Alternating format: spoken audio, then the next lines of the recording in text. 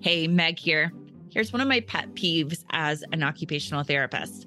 It's taking continuing education trainings that have absolutely no impact on my work. You know, the ones that give you a framework, but don't tell you how to apply it. Or this is maybe even worse to me, the ones that just don't say anything impactful at all. When I founded Learn, Play, Thrive, my goal wasn't just to provide continuing education trainings. It was to provide trainings that leave therapists feeling really confident at using the new strategies in their actual work. And also that help therapists feel empowered to work in a way that is more aligned with their values. The reception to this from the therapy community has been incredible, and Learn, Play, Thrive continues to grow. We have neurodiversity affirming continuing education courses that are registered for AOTA and ASHA CEUs. We continue to add to our course catalog, and we have 3 free trainings.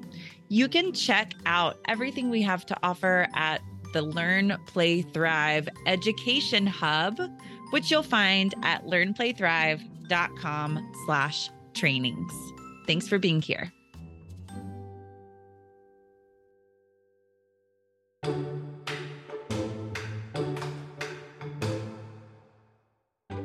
Welcome to the Two Sides of the Spectrum podcast, a place where we explore research, amplify autistic voices, and change the way we think about autism in life and in our professional therapy practices. I'm Meg Proctor from LearnPlayThrive.com. Before we get started, a quick note on language. On this podcast, you'll hear me and many of my guests use identity-affirming language. That means we say autistic person rather than person with autism. What we're hearing from the majority of autistic adults is that autism is a part of their identity that they don't need to be separated from. Autism is not a disease, it's a different way of thinking and learning. Join me in embracing the word autistic to help reduce the stigma. Welcome to episode 63 with Megan Ashburn from Not an Autism Mom and Jules Edwards from Autistic Typing. Together, Megan and Jules will help us dig through everything that is happening now for families of autistic kids, from going through the diagnostic process to looking for support from other parents and looking for support from therapists. They have so much insight for what we as professionals can do to create the world that autistic kids and their families deserve. I'll tell you about our guests. Megan Ashburn is an educational consultant, parent mentor, and co-author of a brand new book that she wrote with Jules called I Will Die on This Hill: Autistic Adults, Autism Families, and the Children Who Deserve a Better World. Megan is passionate about accessibility, inclusion, and communication rights. Her website and her social media, Not an Autism Mom, are loaded with resources to help educators and parents support autistic children inside and outside of the classroom. Our other guest today, Jules Edwards, is a returning podcast guest who you heard on episode 59. She is an autistic Anishinaabe woman living and working in the Minnesota metro area. Jules is a writer, gardener, accountant, and disability justice advocate. She's passionate about improving child safety and disability policy. Along with Megan, Jules co-authored the fabulous new book, I Will Die on This Hill. Go check it out. She blogs on social media as Autistic Typing. This interview covers so much ground. I'm just going to let it speak for itself and jump right in. Here is the interview with Megan and Jules. Hi, Jules and Megan. Welcome to the podcast. Hi, Meg. Thanks for having us. I am for having us. So excited. I just read your book. You and I were chatting before that this could turn into a 3-hour podcast episode because there's so many things that I am excited to talk to y'all about from your book. But I want to start with the story of your relationship, which eventually turned into this friendship and partnership and co-authoring a book situation, but it did not start out that way. In your book, y'all say you started your journey on separate hills, waving torches at each other. Can you share your friendship story? Sure. So soon after, and we're diagnosed with autism, and I was diagnosed with autism, I'm on the internet trying to find community. And I stumble across this page on Facebook called Not an Autism Mom. And I read it for a while, and there was a lot of content that I really related to, but some of it was like a little problematic, but you take the good with the bad or you take the bad with the good, however that phrase goes. I don't know. I'm autistic. I don't really like the idioms so much. And so I would read it. I would really like it. I would apply it to my life. But then anytime I would see something that I didn't like, I would post a comment and I would be like, but listen, what about if you did X, Y, or Z differently? Or I don't like that. And I was very autistically straightforward in my constructive criticisms. And Megan did not like that because I was sharing my criticisms without sharing my encouragements and appreciation. So Megan thought I did not like her. And I mostly did, but sometimes I was like, I she thought I was a troll. She called me a troll. Yeah, she called you a troll. Yes. I did. And in all fairness, I said something like, you are an autism mom, puzzle pieces and all, or something like that. And, there was some conflict there. And then one day I kind of quit commenting on her posts because I was like, let's just hold some distance there. And I was doing my own thing. She was doing her own thing. And then one day out of the blue, she sent me a message and she was like, would it be okay if I ask you some questions sometimes? And I was shook when I got that message because you don't often hear from parents after a conflict, like a long time after a conflict, saying, you know what, I'm going to take you up on your advice about learning from the autistic community. And is it okay if I ask you questions sometimes?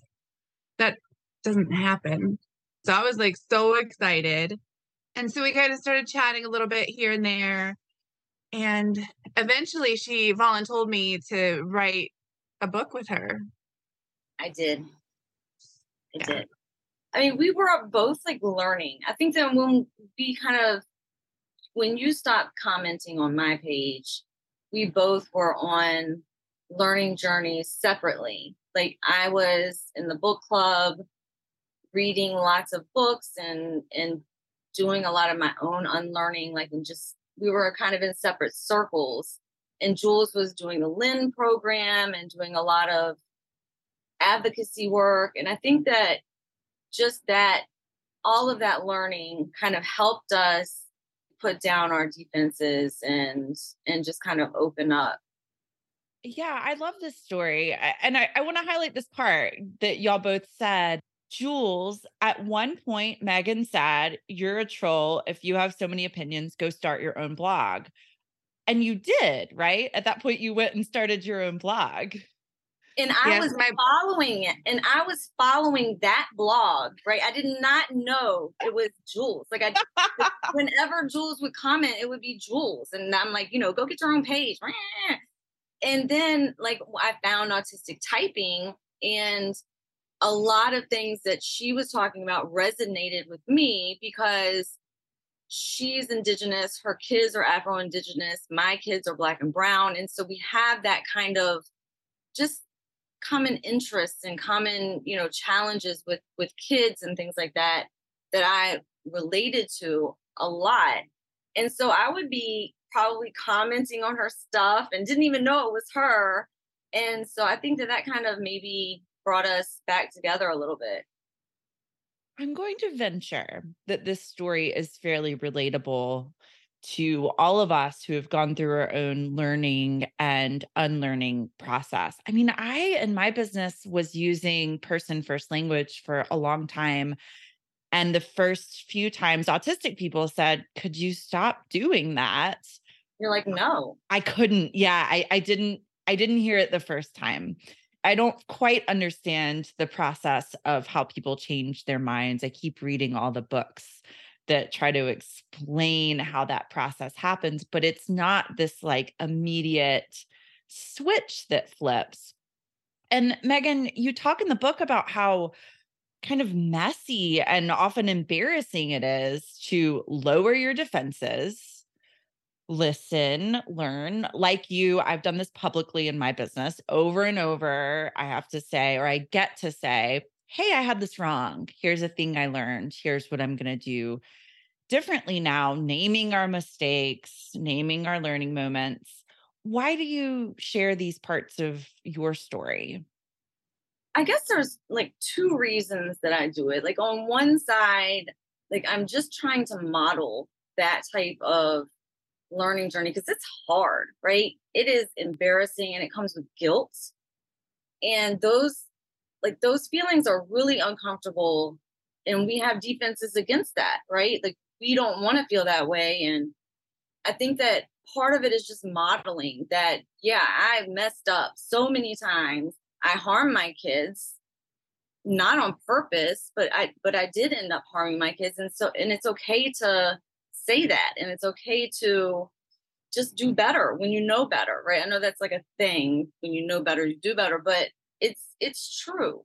And I want other parents to see that, like, when you come out on the other side, it's so much better. And it's so much easier when your defenses are down to just learn and say, like, if somebody is challenging you, like Jules still challenges me, right? We don't agree on everything. we don't agree on everything. And so it's easier for us now to have conversations when we don't have the ego. So that's one part. And the other part is like for autistic adults, when they meet me now, like I'm completely on board, right? You can say something to me and I'm going to say thank you, or I'm going to ask a follow-up question, or I'm going to research that or something like that. But like, so they see me now and I'm on board, but a lot of people who meet me now, they don't know where I started. They would not have liked me 4 years ago, 5 years ago. They would have called me, names. They would have, given up on me. And I want autistic adults to see that there is a huge bridge that we have to cross, and it is hard, and there's lots of feelings that come with it.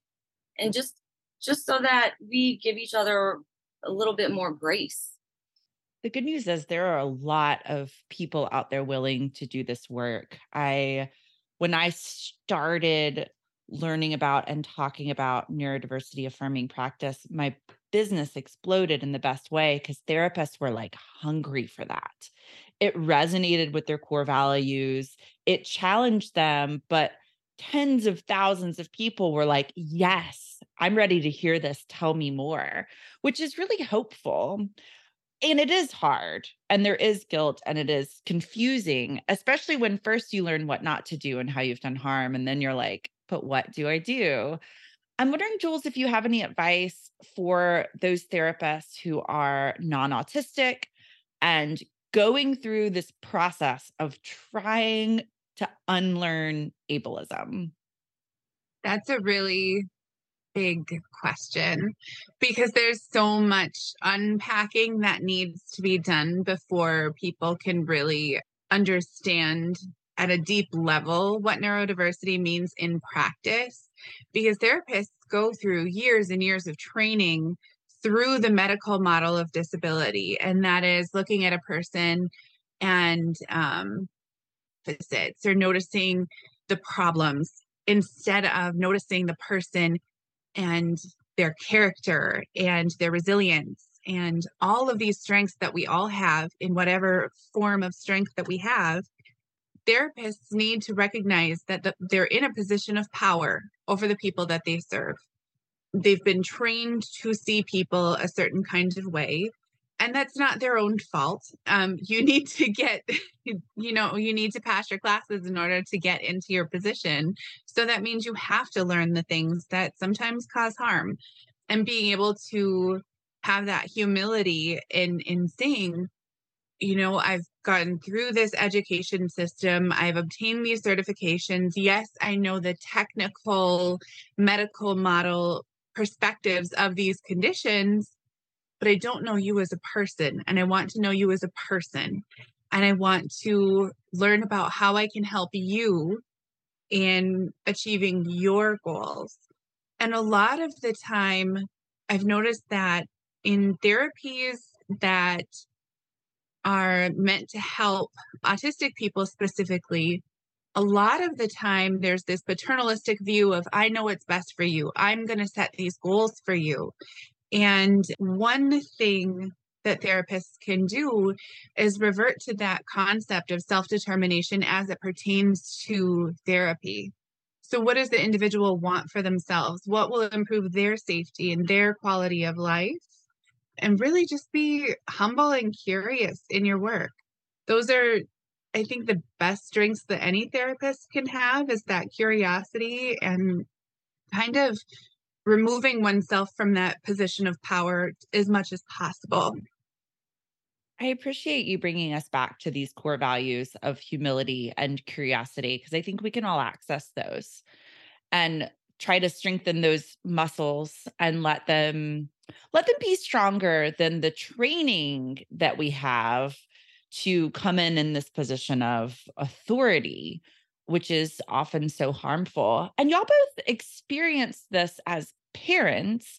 Jules, we talked about in the last interview that you and I did together, we talked a bit about your experience of being a parent of an autistic child. And I want to circle back to that. I also want to put your experience of that out on the table, Megan. You talk about this a lot in the book. You actually start out the book with a story about the assessor in your son's autism diagnostic process, explaining that, okay, your son didn't feed the baby doll in a pretend play activity because he lacked the ability to access empathy. So this is the old insidious misconception that autistic people lack empathy. And he also talked about your son using your hand as a tool because he didn't see you as a person. I've been on evaluation teams and was trained to say pretty much these exact things. The person training me in doing assessments told me this. I believed it was true, and then I told it to parents without any critical analysis of it. And this is so damaging. And when you describe your response to hearing this information, you wrote, "How could it be that I missed all of this? Was I in denial about who Jay was? The person performing the assessment acted like it was obvious to her, and the information she was giving me was common knowledge." It's exactly how we act. Oh, we have information about your child. Here it is. Can you talk about the impact of this type of experience as a parent? I mean, you said it perfectly, that it's damaging, right? Like, before you go into this autism assessment, you have this toddler, or if it's a young child, I have this toddler and I'm supporting his development. He's delayed. I am getting some therapies. I'm trying to help him hopefully get this diagnosis, will give me answers. And then when you get in there, it's almost as if now your child is just broken. Like, you have a broken human. And that was the gist of it. And so now my job is not to support him anymore. It's to fix him. Because, that was another thing that she said in there was, "Oh, don't worry, we can correct that in therapy," or, something along those lines. So instead of looking at him through this supportive lens as a parent, now I am in this, like, the switch flipped, and now I'm in this other mode of, Jesus, we have to fix this. Like, and it's wrong, and it's damaging, and it hurts the relationship between the parent and the child, because now every moment is an opportunity for therapy. right? Every moment is an opportunity to fix something that it's not broken. And so, just like you said, I mean, y'all are conditioned to say this, and you're conditioned to believe the person who's training you. And we are conditioned to listen to y'all. I mean, all of our lives we're conditioned to listen to the doctors, listen to the therapists. They have the training. They know more than me. And all of that is it's just damaging. And that's where parents start from. They start from that place of, my kid is broken, and it's untrue.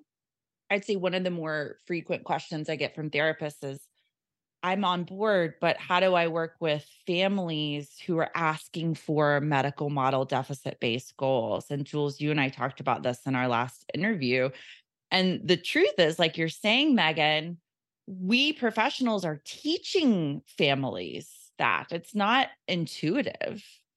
You don't look at your child and say, man, they sure are broken. I sure need to change them and therapize them at every moment of every routine. They're learning that from us.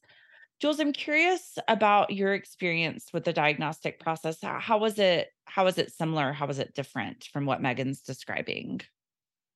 It was different. It was very different than Megan's experience, but in similar ways. I don't know how to describe that.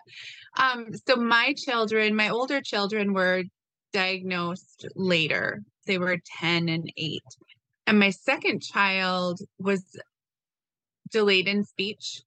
He didn't really use any mouth words until, I can't remember if he was about 5 or 6 or so, but he could communicate with me because we had natural workarounds. I taught them baby sign language, which is not ASL, but it's, the simple signs that help parents and children communicate. So I knew him. I knew what he was thinking. I knew what he needed and wanted. And we did okay. We struggled, but we made it through. But he was not supported. He was not identified. We had no services at all for the first decade of parenting. And I would get a lot of responses like, oh, everybody develops on their own timeline. And that's true. But at a certain extent, it would be nice it would have been nice to have some additional supports, but we didn't have anything. But then when I did finally find the name for it and I sought out specific evaluations, my first child fit that stereotype of the little professor who likes trains. So that was an easy diagnosis. And, his first team neuropsych evaluation process, it took a couple of days and they're like, yep, check, got it. With my second, they refused to even evaluate him for autism during that team eval until the results meeting. And I'm like, okay, yep, that sounds consistent with autism. That sounds consistent with autism because they came back and they said neurodevelopmental disorder not otherwise specified. So it's just like this vague, oh, it's something. And I'm like, so do you think that something could be autism? And once I had to explain how what they were seeing fit the diagnostic criteria, then they added that evaluation on. And the autism specialist is like, yeah, but it's funny because you don't see it unless you see it. And unless you have a really in-depth knowledge. And then my third child is my daughter.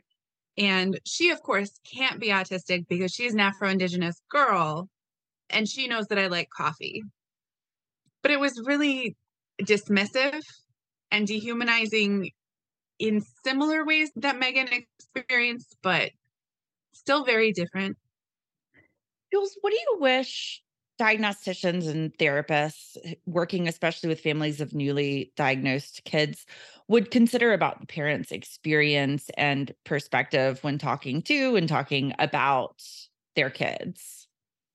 I think the most important thing that I think a lot of us lose sight of is that professionals and experts are experts on a certain topic. They aren't an expert on the child.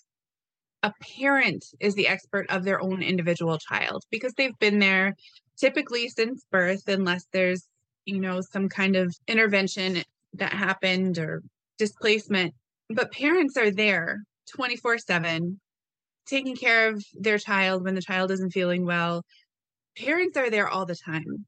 The parents know what's going to soothe the child in a given circumstances. The parents know how a child is currently communicating. And the parent has a lot of insight into the child's feelings, behaviors, etc. And a lot of time that expertise of the unique child is kind of dismissed. And that needs to end. I feel like parents a lot of the time are treated as if they're just on the side of the child in terms of, well, we know what's best.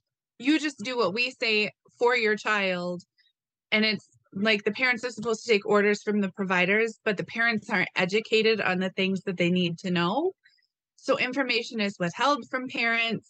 Parents aren't often offered a whole lot of choice because that would require too much education of the parent, right? If we tell you all the different ways of communication that are available, then you get to have a choice in what you think is going to work best for your child, right? Well, we don't want that. We want you to use what's convenient for us because we happen to provide this service. So why don't you want what we have automatically? That can't happen anymore. We need to make sure that parents are empowered and have the information that they need to make the best choices for their own children. I love that you sort of zoom out for us that we're selling something. We're selling something and we're going to say, hey, you need what I'm selling in order to sell it. It's not a good setup for empowering families and supporting kids. Megan, is there anything you want to add to that about what you wish therapists and evaluators would consider in how we talk to and about autistic kids? Well, I think that my wish for therapists, and to be honest, we have stopped all therapies a few years ago because, we vetted therapists, and even vetted therapists are still coming in with the ableism and the oralism and all of those things. So what I would wish for therapists is to learn from the community that you are serving. And I feel like there's an ethical responsibility there. And that goes for doctors as well. There's a lot of information, just like Jules said, you're only getting medical model information. And I would want therapists to do like you're doing, Meg, and learn about disability justice, learn from the people that you're serving so that you can serve them better and more appropriately and more compassionately and more person to person and respectfully. And that's what I would wish for therapists. Yeah. In episode 12 of the podcast, I talked to Dr. Evan Dean and Dr. Scott Tomczyk, and they talked about the research that showed that even how we write about kids in our documentation and our evaluations impacts the way parents interact with their children, the amount of warmth, the amount of responsiveness, which makes so much sense with what y'all are describing, that we teach parents their kids are broken and they need to fix it. And then there's this stress and this pressure. I want to circle around to this idea of autism parents. Y'all mentioned that Megan blogs as not an autism mom, which Jules, you said is in the book, you said is one of the things that sort of drew you to her, thinking, oh, she must have a critique of autism parenting, which my understanding is you do now, Megan, but you didn't then. It fits now. I mean, thankfully it, fits my, ways of thinking now, but that's not why I chose the name. Yeah. What's the critique of this sort of trope of being an autism parent? Megan just turned off her microphone and pointed. She's like, Jules, you're answering this one. Or I'm starting this one. So you don't parent autism. That's the basic part of it for me, is that you don't parent autism. You parent an autistic child. And I crack a couple of jokes about that in the book as well. Like, what does autism parent even mean? But it's turned into like this club, and it's an exclusive club of parents of autistic children who treat their parenting experience as some kind of competition almost of parenting is so hard. It's hard for all of us. Parenting is hard. If anybody ever said that parenting is easy, they are a liar. And you should not believe any single word that they say, because parenting is the hardest and most rewarding thing that any of us will ever do. But it's just so much more than I can really sum up into a little concise ball. But like, autism parents don't exist. It's not a real thing. Parents exist, but autism doesn't have a parent. Autistic people have parents, and you're parenting a child, not a condition. And yes, you have to deal with the medical system, however that experience goes for you and however you choose to involve yourself in it. And yeah, you have to learn non-traditional ways of parenting a child. That's fine, because children aren't all the same, whatever their neurological status is, whether they're autistic or epileptic or neurotypical or whatever else. Like, every child is different, and you should be adapting to their needs no matter what. But it's just amazing to me how people will, I've decided that puzzle pieces are not a symbol for autism. They're a symbol for autism parents, because it's really puzzling how they won't listen to autistic people. Not all of them, obviously. Like, autistic parents of autistic people are not the same as autism parents. Yeah, it sounds like it's a critique of, on the surface, it's a critique of the language, right? Taking on your child's neurotype as your identity. There's this element of martyrdom and tragedy, right? So it goes beyond just the language used, autism parent, which is problematic, but to the culture of it, which is insidious. And Megan, you started there. You described you were looking for community, you found it, but you've pivoted. How does that impact your experience of parenting an autistic child? I think so. One of my chapters in the book, one of my early chapters, is called The Indoctrination of an Autism Mom. And like, there's this progression that I went through and that lots of parents go through. And it's because of all of the confusion and all of the, all of the medical stuff that we're given, all of the things we've talked about so far. And then I talk about how, like, as soon as I type the word autism or what is autism into my computer, you are berated with autism mom paraphernalia, right? Stickers, shirts, there's a skeleton with the puzzle pieces doing the dab. And, I immediately kind of, what is that? Because I have older kids that are not autistic, right? And so and they have medical issues, and I never was like asthma mom or like peanut allergy mom. Like, I was never like that with them. So I didn't understand what this was. But for parents, especially for parents who this is their first child, right? I feel especially not sorry for them, but compassion for them, because they don't know that parenting is not perfect with any kid. They all they have to go on is that one kid, right? And it's not going as planned. And they see this autism mom stuff, and it draws them in. I mean, it's a community, and we're the autism moms, like the soccer mom club or whatever, and it takes them down a different path. And it's almost as if whatever path you start on is the path that you are going to go on.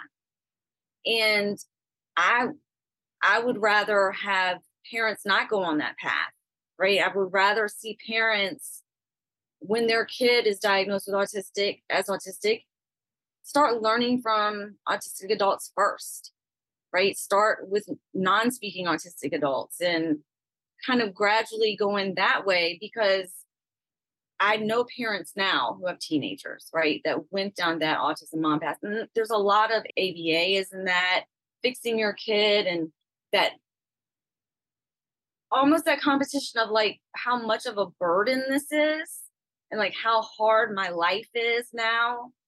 I know parents that were like that, and now they see that like they have so much guilt and they have so much regret for being in that camp. I'd like them to find the other path sooner. Hope that makes sense. Yes. And there's like a larger cost to that as well, because the way that parents talk about and treat their own children, it teaches the world at large how to treat autistic people.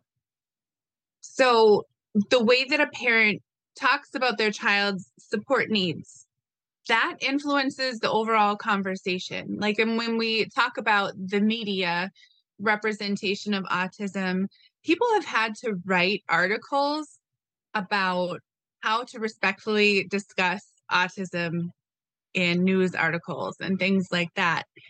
Why should that be necessary? Because it should be part of journalism and writing about any person with a disability or any person in general is like, don't be disparaging. So the larger harm is influencing how we talk about every autistic person. That's such a good point. And Jules, your critique in the book gets really specific when you talk about the online communities, which are full of pseudoscience, old ideas, advice, like you said, for curing autism, other profit-driven suggestions, and just a lot of harmful content. And I really appreciate that y'all have this vision, not just for why this is harmful, but for what it could be, what it could do for families. And like you just described, Jewel, the ripple effect that that would have for autistic kids in their communities. I'm going to quote you at length from the book. You write, "In a perfect world, these groups would be filled with parents offering each other information on attaining augmentative and alternative communication devices and financial assistance. Unfortunately, this is not the case. Instead, most of them are filled with martyrdom and self-pity, where people prefer to be validated instead of educated. The status quo is rarely challenged, and those who do offer a dissenting view are met with hostility. Support equals agreement. Support equals being kind. Support equals safe. Support equals unconditional validation." That's the end of your quote there. So I was reading this and thinking about how it translates for therapists, because our role is to be safe, kind, validating, but it's also to be honest and ethical. And the autistic child is our client. I mean, the whole family system is, in a sense, but we're there to advocate for the autistic child. I'm curious how you would want to see therapists approaching situations where parents are asking for approaches that are harmful. So therapists do need to be, all of the things that you said. They need to be safe, kind, validating, support a person's growth, because therapy is not a place where someone just goes to be static. People go to therapy to improve their lives in some kind of way with whatever goal that they have. And you can't do that based on misinformation. And we unpack a lot of misinformation in the book. We talk about how harmful misinformation is. So one thing that I've really come to embrace over the last several years is the phrase yes and. So yes, this is really hard, and here are some of the ways that we could make it easier. And yes, you're really struggling, and here's why that could be happening. So if parents have misinformation, they're going to base decisions on misinformation. We need to be able to correct the misinformation. We have to provide additional insight and additional context in order for them to learn more and do better.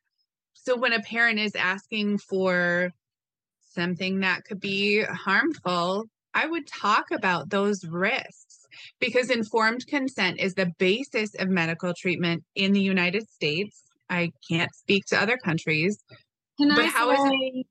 Yes. I'm like, yes. Oh. Megan is raising the roof. I love it. And we just need to make sure that parents have complete information. And I don't understand how that could be a basis of conflict. I appreciate that. It's helpful for therapists, I think, to have this tied to our ethical and professional duties and obligation. This isn't something kind of questionable that we're doing. It's part of informed consent, like you said. I really appreciate that phrasing.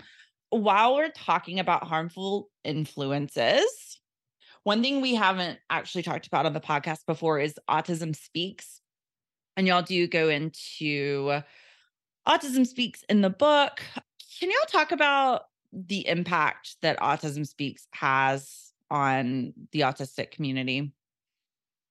So, Autism Speaks has very, very problematic history from the very beginning until today. They're still problematic. I think they're slowly, incrementally changing towards not being as harmful. I know a lot of the initial problematic people have migrated over to the National Council on Severe Autism, NCSA. And by the way, severe autism doesn't exist. Even though I have a kid with that diagnosis, it doesn't exist. So I think we need to remember the harm that they've caused as an organization, and we need to look at what do they need to do to repair that harm and move forward. I live in the real world. I don't live in an ideal fantasy land, so I can't just snap my fingers and Autism Speaks doesn't exist anymore. So we need to deal with what we have right now. We have a huge organization that funds some questionable things that we would like them to not fund. And they don't fund things that we do want them to fund. They have marketing information that goes out that causes harm. What does it look like to change that? Does that mean, we just shout them down every time they put something out? I mean, to an extent, yeah. Every time they cause harm, I think it needs to be called to task. And at the same time, we need to work to influence the people at Autism Speaks to work towards disability justice. And the more that we can influence them to make systemic changes in how they talk about autism and how they treat autistic people, we need to do something. It's really frustrating because, we all know about that I Am Autism video. We don't all know about it. A lot of us know about the I Am Autism video from around the time that my youngest child or my oldest child was born. And it talked about all the terrible things about autism. And it was very creepy. I am autism. I'm going to steal your family and destroy your marriage and like all these creepy things. That had direct harm on me and my family because when I first heard the word autism, I was like, nope, that's not my child. My child is a gift. And nope, I can't relate to any of that because I love my child and I don't talk about my child like that. So for 10 years, my family went out with no support at all because of the misinformation. And so I don't love Autism Speaks. And we live in a world in which they exist and we can't abolish them as much as I would like to. And the Southern Poverty Law Center is not going to declare them a hate group. So what do we do with that? Is there anything you want to add to that, Megan? I think that parents need to know how much influence Autism Speaks has had on the harm to autistic people up until now. I mean, they are a mega, mega corporation. And I talk a lot about Autism Speaks in the book. And it's not a smear, but it's just as an outsider, as a parent looking in, Autism Speaks has all of these runs and walks and give us your money for this and this and this. And people are throwing money at Autism Speaks. And where is it going? Like, I have not seen or met a person who has benefited from them. And they put a lot of money into research, which is harmful. And I'm not anti-research. I'm not anti-medical research or anything like that. But I feel like they need to be held to task to where is that money going? Because it's not going to AAC right? It's not going to communication. It's not going to, I mean, I don't know where it's going, but it's a lot of research and it's a lot of money. And they need to be held to task. And, I recently, I don't know if you've seen this, but in February, I went up against Autism Speaks in a General Assembly for Virginia General Assembly. They had a bill for AAC rights for students in Virginia. And they came, a lobbyist for Autism Speaks came to close that bill down. And they didn't oppose the bill, right? But they came not to approve, not to advocate for the bill, right? So just their being there, not in favor of the bill, they have so much influence and so much respect and so much power in this industry that bill died that day just because they weren't there in support of it. And they have an obligation to do better. One of the things that I used to give families whose kids were newly diagnosed was the Autism Speaks first 100 days packet. And I haven't gone back to revisit it. I don't even want to know at this point in some ways what's in there. I want to talk about what we can give families instead. One thing is your book. It has very broad appeal, but a really clear audience for it is parents of autistic kids, especially those who are newly diagnosed. It's a perfect book for these families. I'm curious what other books or websites were impactful in a positive way for each of y'all in learning about your autistic child, or what other books you recommend to families.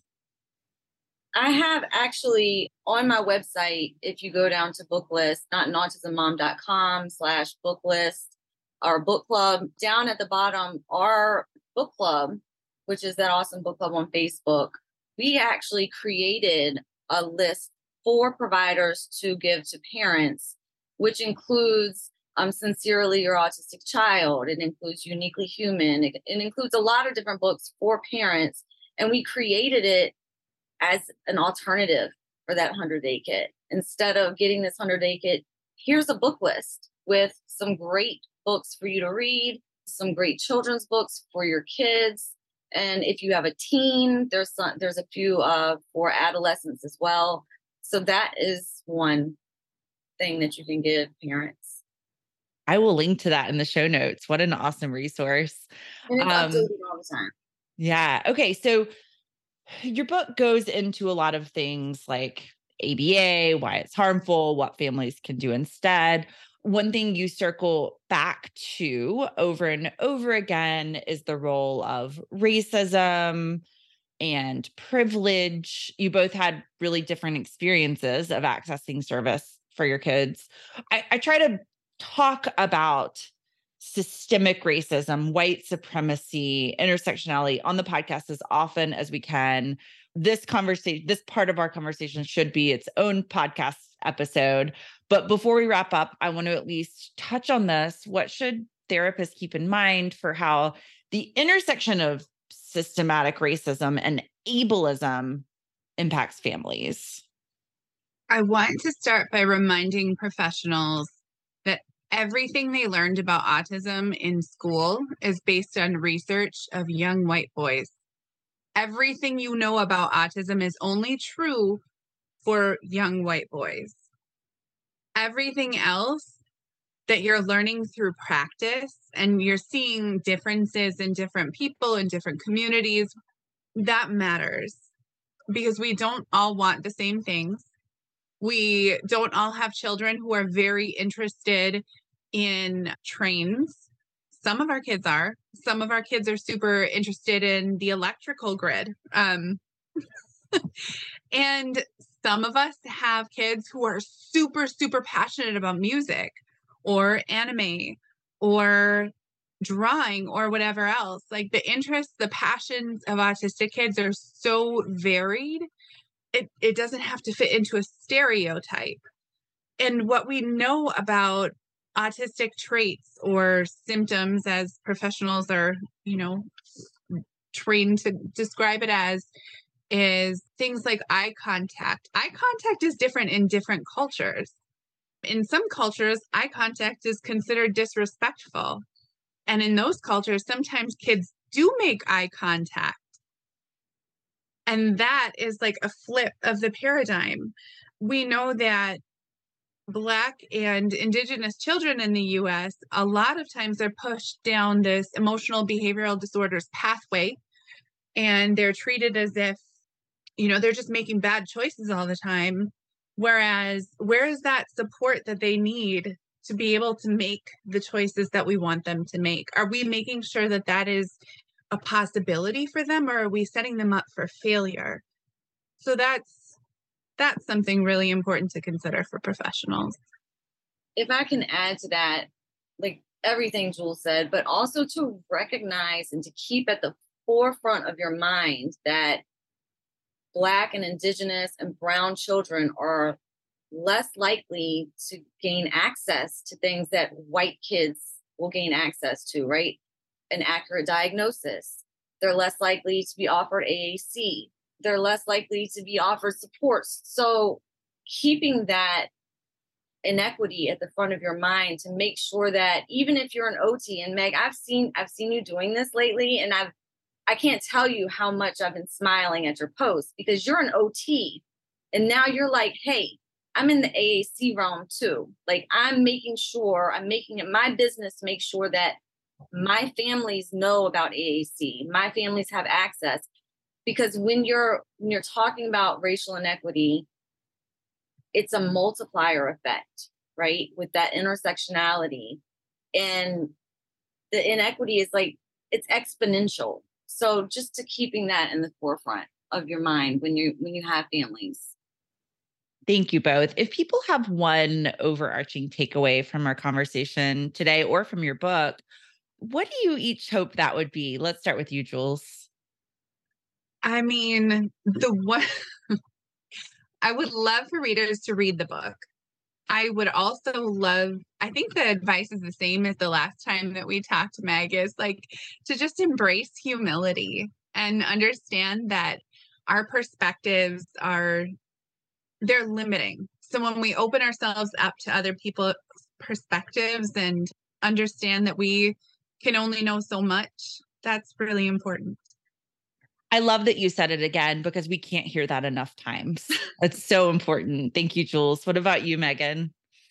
I like what Jules said, and that's probably the best thing. I guess the other thing would be to give yourself grace, give each other grace. And also that this book is not just for parents or just for autistic people, because there's no binary there, right? This is a book for everybody, because we are so dynamic, right? I'm a teacher and I'm a mom. Jules is a parent. She's an autistic person. She's an advocate. You're a parent, you're a provider. And I feel like the issues that we discuss, everything has some sort of overlap. And so I guess that's kind of what I would like to say. And everybody's perspective it only enhances your own. I agree. Read the book, y'all. Tell us where we can find your book and your other projects online, and what you're each working on right now. So our book is called I Will Die on This Hill. I don't know the rest of the book's name. Autistic Adults, Autism Parents, and the Children Who Deserve a Better World. And it's available for pre-order pretty much everywhere: Amazon, Barnes & Noble, Bookshop, just everywhere books are sold. And it actually releases on January the 19th. And you can find me on different social medias at Not an Autism Mom. That's my handle on everywhere. And my website is notanautismmom.com. And we hold monthly Zoom sessions on AAC and high tech and low tech. If you're interested in that, we're really pushing that hard. Thank you so much, Megan. What about you, Jules? You can find me at autistictyping.com. It's newly launched and I made it myself, so it's very basic. But I'm proud of me for doing it. And I'm on social media as Autistic Typing as well. It was such a pleasure talking to both of you today. And I very much enjoyed reading your book, and I can't wait for other people to read it. Thank you so much for your time. Thanks for having me.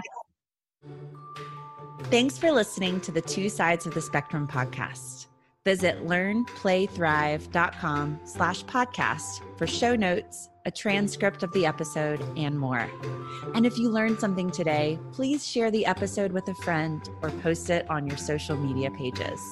Join me next time where we will keep diving deep into autism.